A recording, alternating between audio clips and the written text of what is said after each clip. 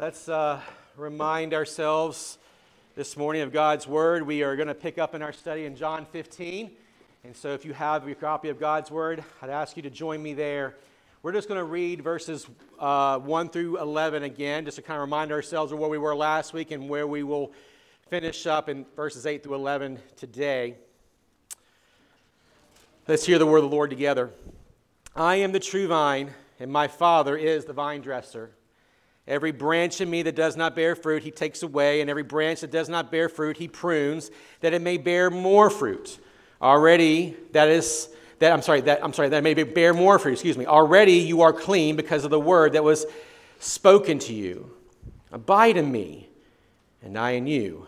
As a branch cannot bear fruit by itself unless it abides in a vine, neither can you unless you abide in me.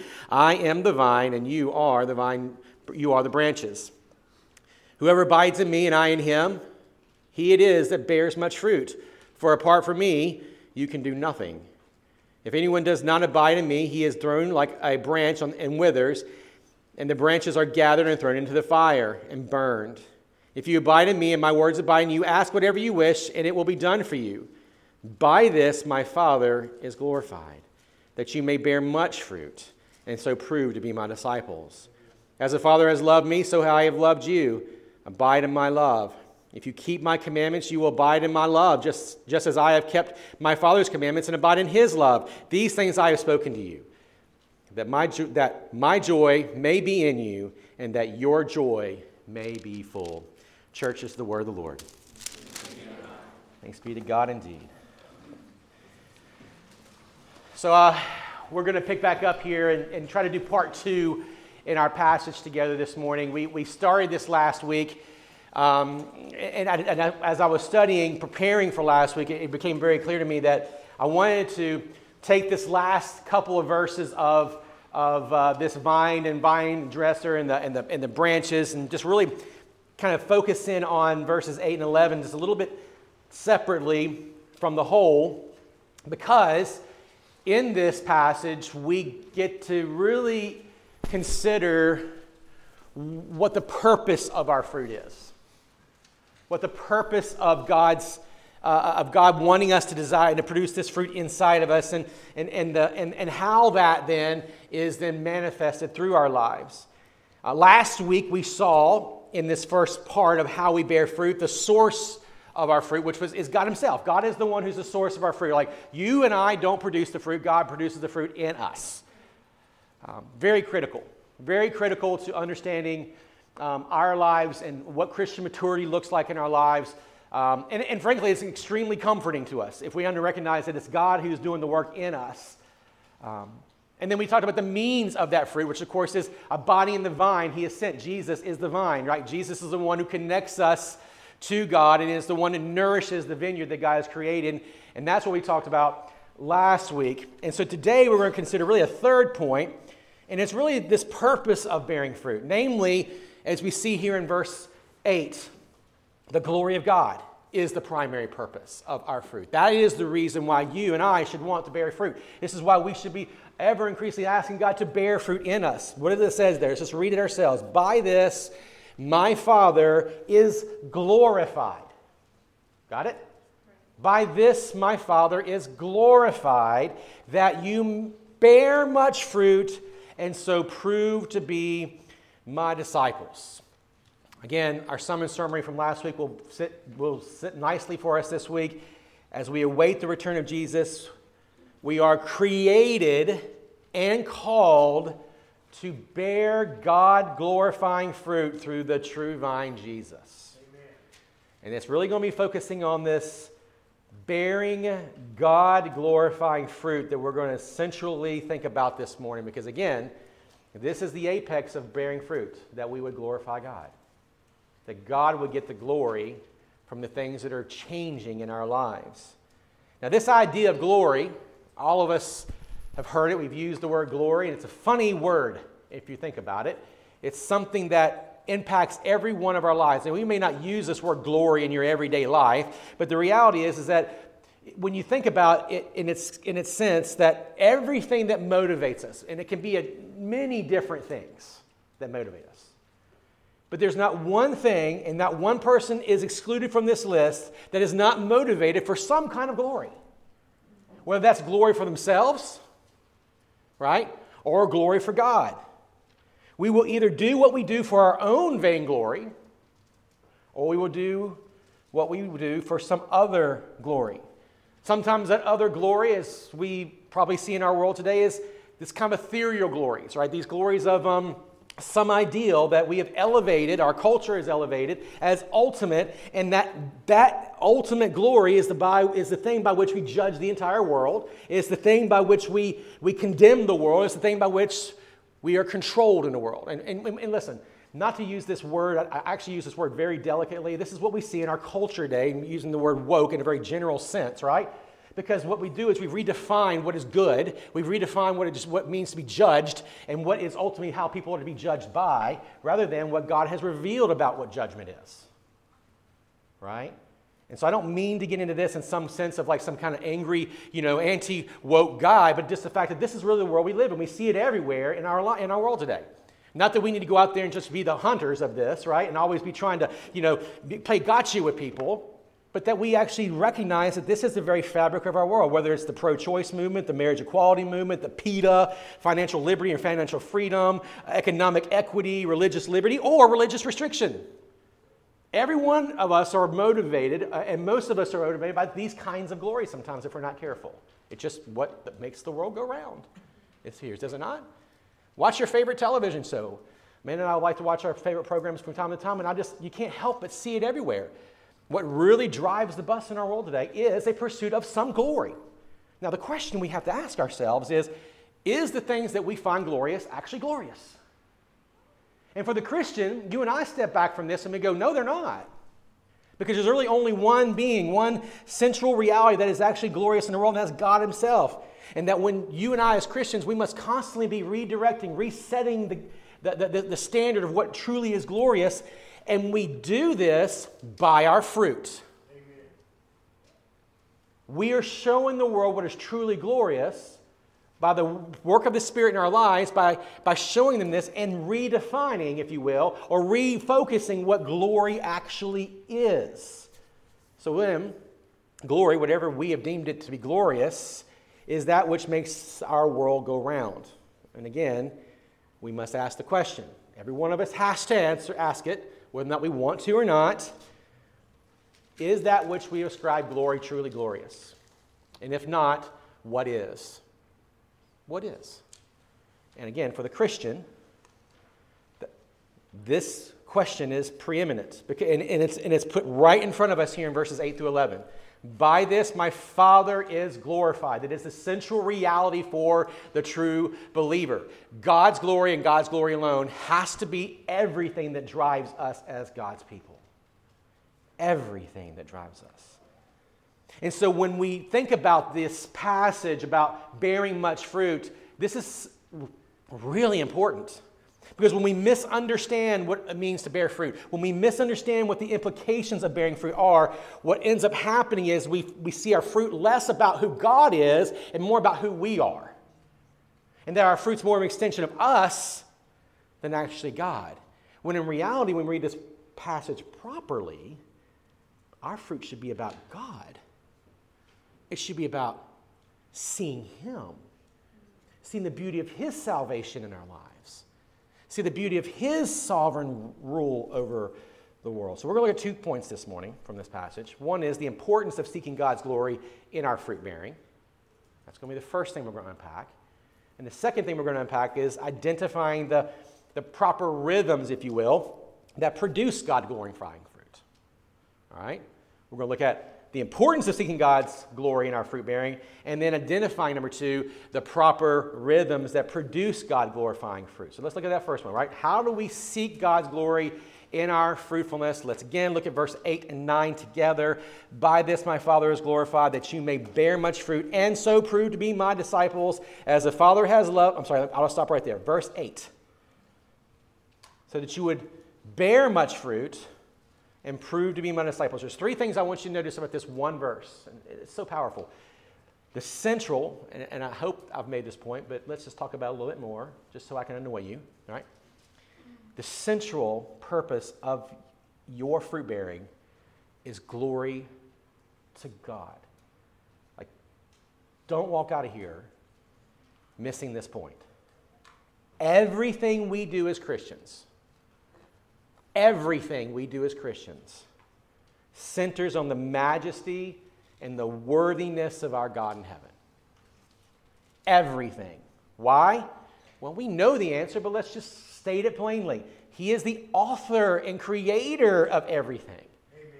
And that he deserves, according to what he has revealed about himself, to be seen and to receive the glory that is his and his alone. And so then when we set our attentions on lesser glories, we are, in fact, idolaters. Even if those lesser glories could be very important realities in the world, they're still lesser nonetheless. When we put God at the center of the glory campaign, we eventually recenter all these other glories that may or may not be good things, and we reassign them according to how God has designed the world.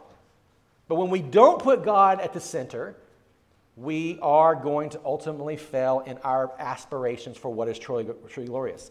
He is not only the one who creates the world, but he specifically creates in covenant.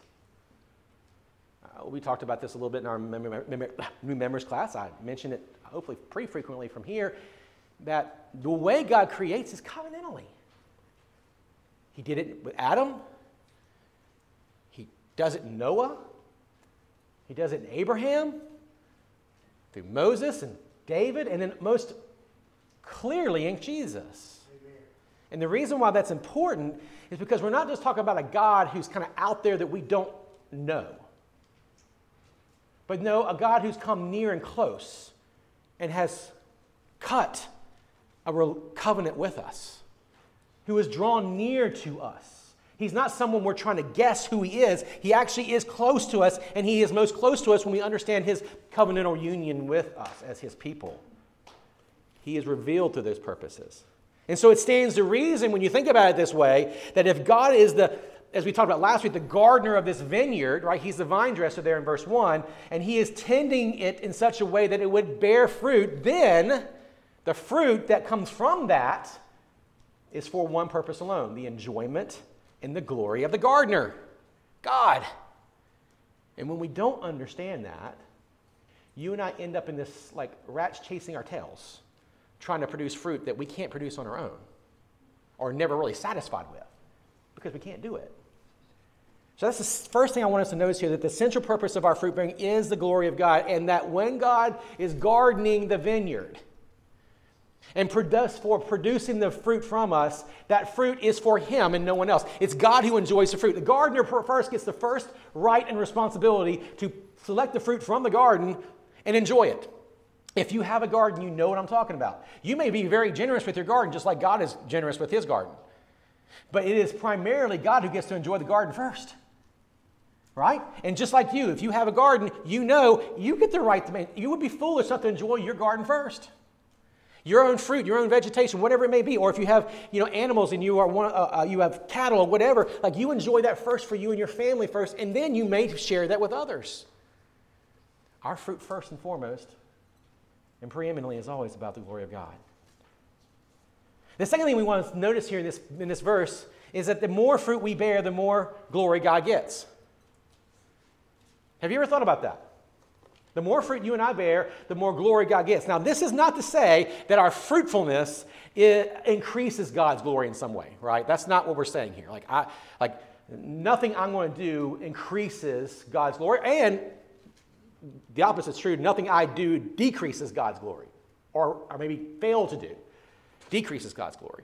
But the more fruit we bear, according to this text, is the more glory God gets. Rather, what we want to see in this is that the more fruit that we bear, it radiates the glory of God.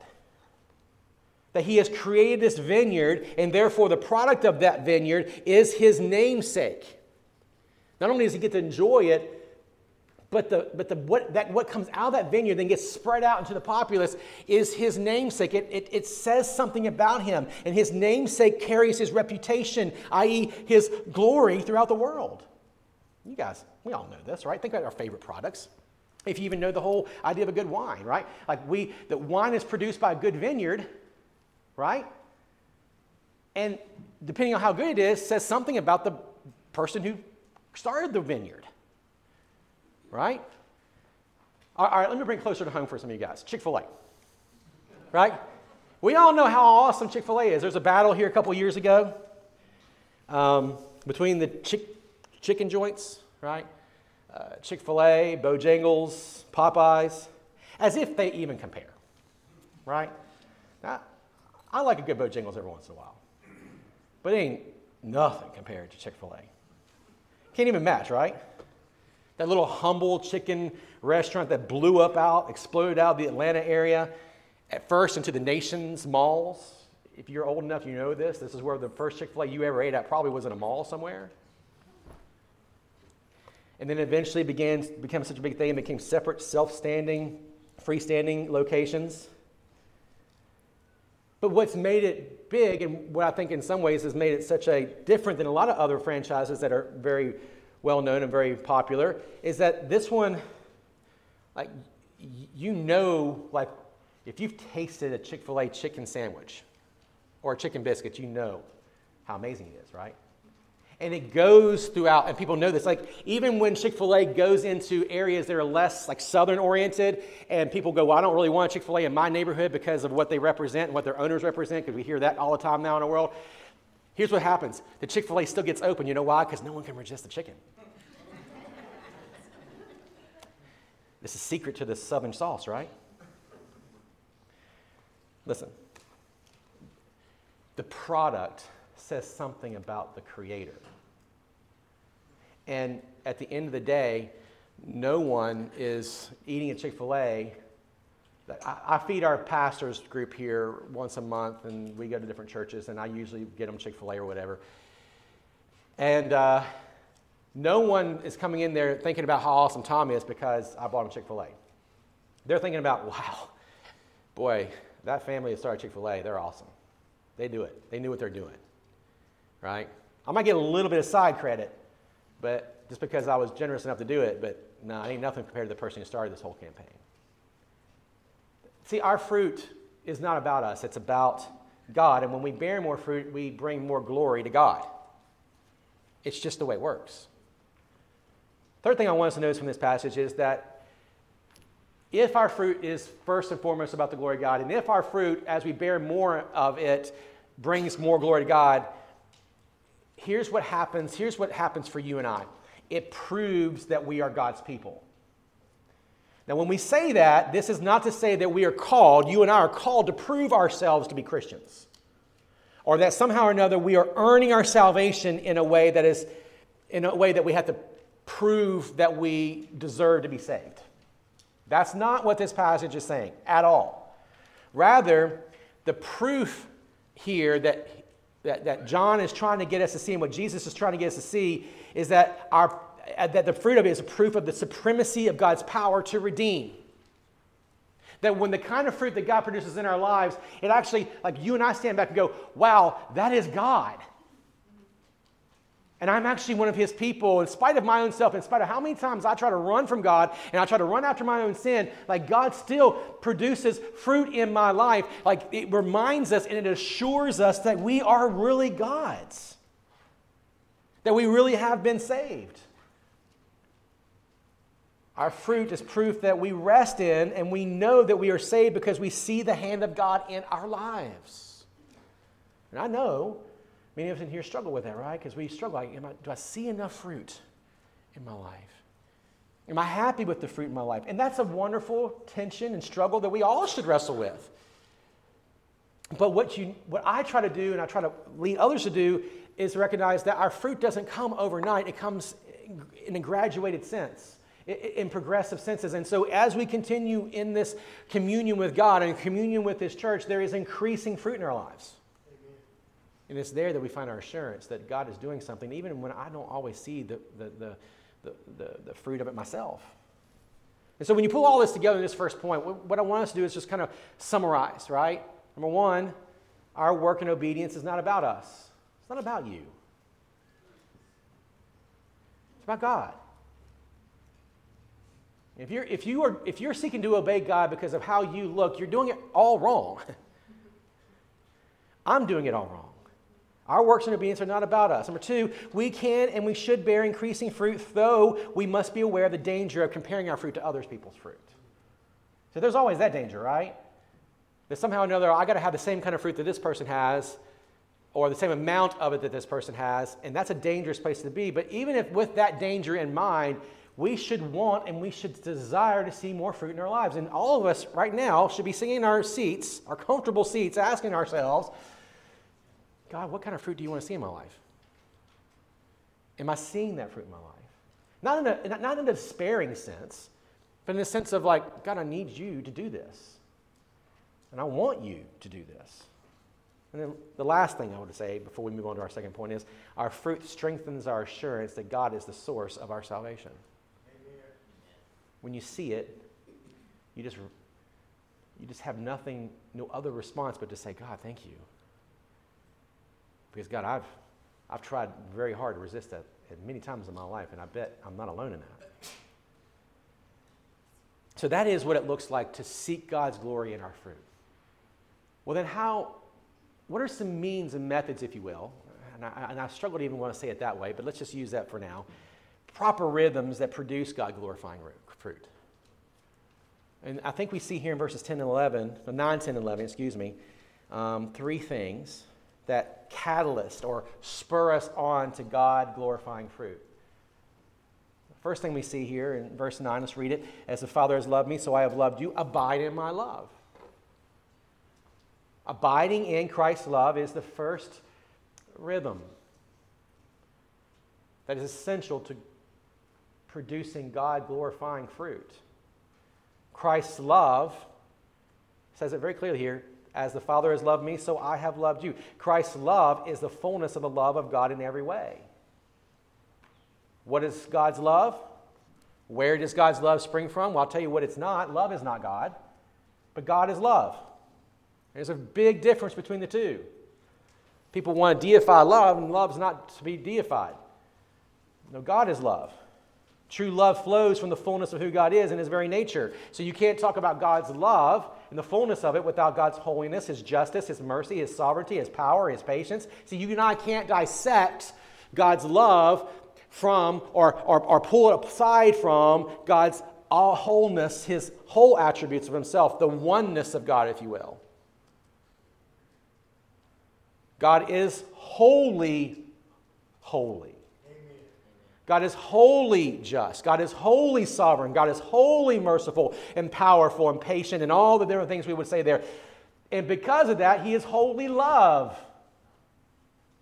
Jerry Bridges' little book called Pursuit of Holiness is actually one of the most wonderful little studies you could ever do on this idea, and I hope that you would have a chance to read that. It's a classic. I also recommend Matthew Barrett's book called None Greater, which has an expansive view of God's attributes. So we can't talk about God's love if we divorce it from everything else God is. And so when we get to this idea, that's important for us as we think about, as the Father has loved me, so I have loved you, that then informs abide in my love. Christ has loved us out of the love of His Father. He has loved us in the fullest way imaginable. And if that is true, then to understand the gospel properly, we must understand that the central to God the Son's very purpose of coming in flesh and substituting Himself in our stead and conquering death and hell through the resurrection is found entirely in the Son's delight in the Father's love for Him. To try to take the gospel and separate it from Jesus' own love that He has experienced from the Father towards Him is to then lose the entirety of the gospel itself. That kind of love is the very drivetrain of the gospel. Jesus delights to save you because His Father delights in Him. So therefore we must abide, we must rest, as we said last week, we must dwell, we must continue in Christ's love so that we might bear fruit. There is nothing more glorifying to God, and let me hear this, nothing more glorifying to God than when his people rest and delight in his love. Not when his people grovel because of their sin. Not when his people are trying to strong-arm their obedience. See, God, see, God, what I'm doing for you? No, when his people revel in his love is the most delightful thing to God. And that's where you will bear much fruit. And we do so by, as we talked about again in our memories class this morning, we engage in this through the ordinary means of grace, right? Through the local church, through the preaching of God's word, through the sacraments, all the things we talk about frequently here. And so the question for you and I, before we move on to the second and third point here of how to produce this fruit, or how to, what rhythms produce this fruit, is what would it look like for you and I to truly bask in the love of God? Have you thought about that lately? You probably heard it, money makes the world go round. You probably heard recently, love makes the world go around. Well, yes, but a particular kind of love makes the world go around. Glorious love makes the world go around.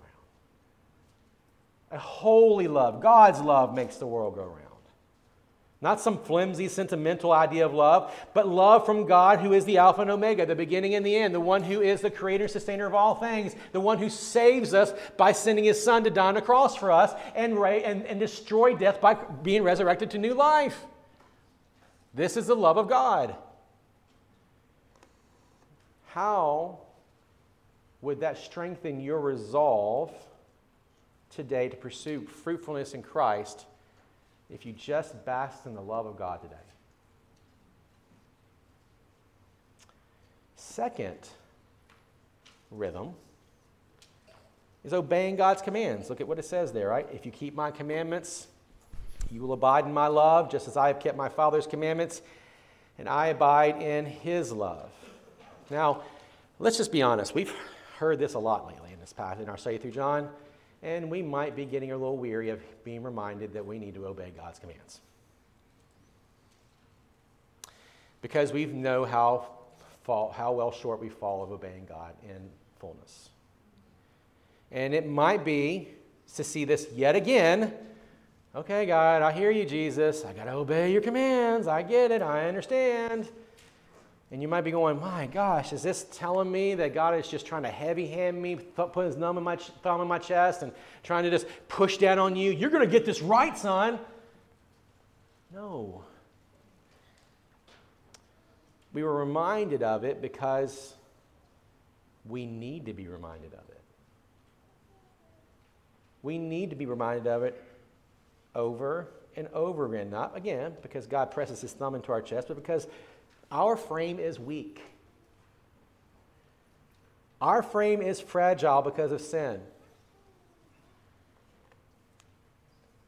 And that our love for him and our love for his ways and our love for his law are challenged at every turn in this life.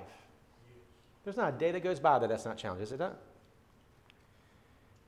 And if that's true, I need to know the sweet mercy of God that says to me, son, get up. Not because I have the power to get up, but because God has given me the power to get up. Amen. Get up. Stumble a couple more steps forward.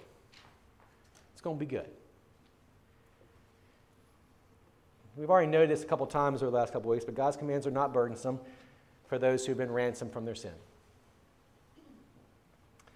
Notice what Jesus says here. He's kept his Father's commandments and he abides in his love. So you can't even disconnect abiding in God's love from the commandments. It's not saying that we earn God's love, as I keep saying this over and over again. We're not earning God's love by keeping his commandments, but we are experiencing his love by keeping his commandments. I mean, think about what that looks like in our lives. Like when we think about the fact that as we obey God, we are getting a deeper experience of God's love in our life. I mean, how many times have you been tasked with a job, whether it's been a career, or been some task from your spouse, or something otherwise, or something we've asked you to do here at Grace Church, and you just do not want to do it. You just don't see the joy in doing it. No one finds the joy in menial tasks. But then there's a day that happens, you're like, whoa, wait a minute. You see the real importance of that task, and what it means to the whole, and all of a sudden your joy springs forth. Have you ever been in that moment? I've seen it happen here in our church. I've seen people who wants to clean a toilet? But there are people who joyfully clean toilets in our church. There are people who joyfully come up here and spend a Saturday and paint. There's people who joyfully come up here and do things constantly, not because they're earning anything with God, not because they're trying to prove anything to you, but because they just have the joy of obeying God. You know why? Because they're basking in His love. He says here,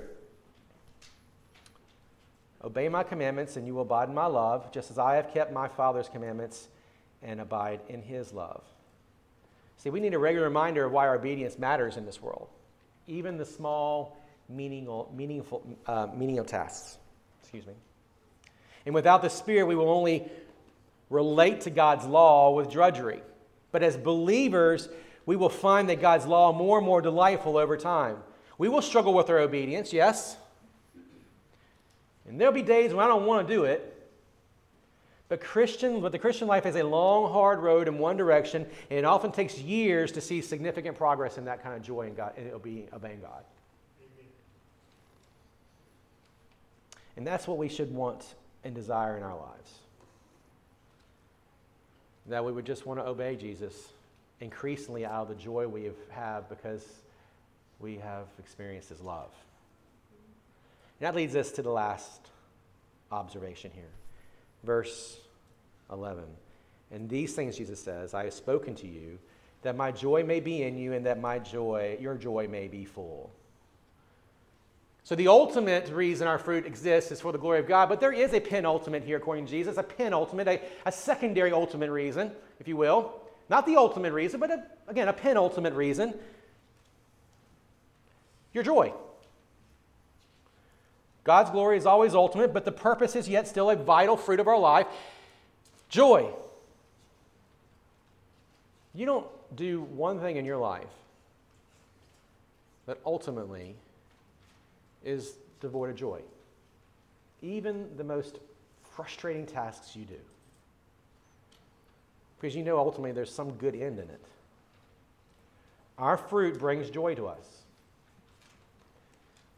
I already know this, that the fruit brings deeper assurance of salvation and experience of God's love, but most importantly, we get to experience the joy of deeper communion with Christ. This is what Jesus is saying here. I have spoken these things to you that my joy may be in you. What is that? That's communion. That's union with Christ. I mean, think about the strongest relationships you and I have.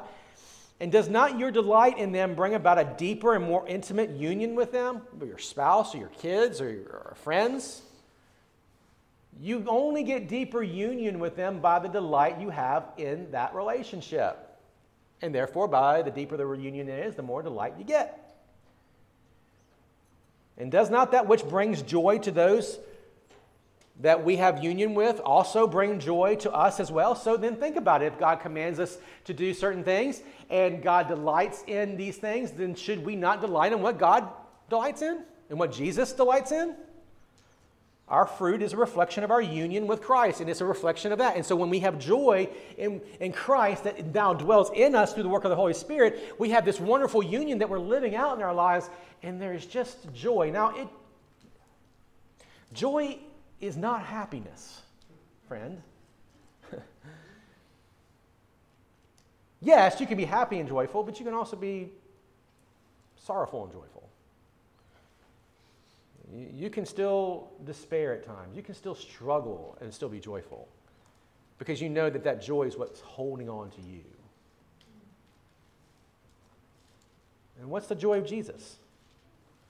What's the joy He wants to put in you? And that joy is what? To accomplish the Father's will. We've seen this all the way through John so far. John 1, verse 12 and 13, but to all who did receive Him and who believed in His name, He gave the right to become children of God, who were born not of blood, nor of the will of the flesh, nor of the will of man, but of the will of God. Amen. This is what happens in our life. We're born into the will of God, and we're born by the will of God. Therefore, that is the union that you and I are living out of. John chapter 4, what does Jesus say? What's his joy? My food is to do the will of him who sent me pleased.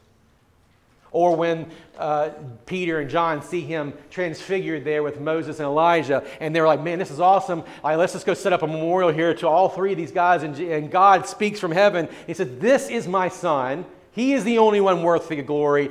He is the only one worth the worship. And he says to him, listen to him. See, that's the kind of love that's the kind of pleasing pleasure that God has in his own son. See, Jesus wants us to know that joy.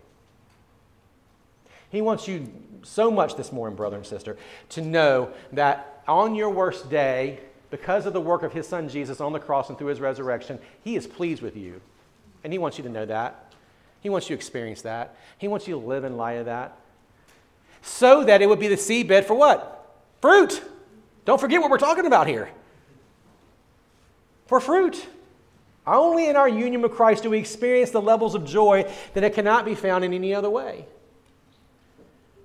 To have union with Christ means we revel in the unmatched worth and beauty of God, to trust in the sure justice of God, to be immersed in the limitless wisdom of God, to rest in the riches of God's grace, love, mercy, and kindness, that his kindness that leads us to repentance in Romans 3, for instance. Our growth in our union is the fruit of Christ-like character. These are the things that happen in our life, not because of things you and I do, but because of the work of the Holy Spirit in us and the joy we find in abiding in his love. So here's my conclusion. You may be here this morning, and I mentioned this earlier, you may be here this morning and you're discouraged. I can empathize with that. I have bouts of discouragement. I wonder, I sit and I think, man, Jesus, is the fruit that you want in my life, is it being produced? And you worry about the quality of fruit that is emerging from your life. And here's what I want you to walk away from here this morning with. One, God is way more patient with you than you know. Way more patient with you than you know. And two, the answer is not some new, fresh form of personal pietism. Rather, it's a deeper reflection of your union with Christ and abiding in Christ's work and love for you with deeper delight in God. Friend, this morning, if this is where you are, if you find yourself discouraged because of the fruit that you want to see but maybe you're not seeing in your life, turn to him with a contrite heart, with the joy of knowing that God is pleased with you, and ask him, out of the pleasure your Father has for you, ask him right now to produce better and more enduring fruit in your life. Amen.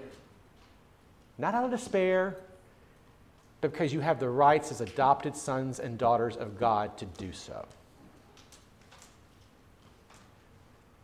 Second question, though, maybe you're here and you've just used your fruit as a means to justify yourself all your life, and you don't know any other way around it. You're just like a little mini Pharisee running around all the time, right? God's more glorious than you. It's not about you. God is way more glorious than you. It's a lesson we all need to learn and relearn and relearn and relearn. God did not save you so that you can run around as a new generation of Christian Pharisee. He didn't save you for that. He didn't save me for that. God doesn't need your good works to make the world go round. He's done it quite well on his own without you. No. He delights in your good works because you are reveling in his power to save you. God doesn't need a new generation of Christian Pharisee. He needs a family who will revel in their adoption in Christ and seek to invite others into that gracious adoption themselves. Amen. Friends, the Lord's Supper is a picture of this. It's a picture of orphans made family because of Christ's work for you, and we are to enjoy it together. Where the Lord, where you may be struggling with sin in your life, would you just repent of that? But let me just say this, repent of it right now. And you don't have to lash yourself 1,000 times before you come to the Lord's Supper again. Repent and enjoy your union with Christ through this visible sign that our Savior gave you to enjoy. Amen? Let's pray. God, help us now as we finish up this morning. Jesus, thank you for this word.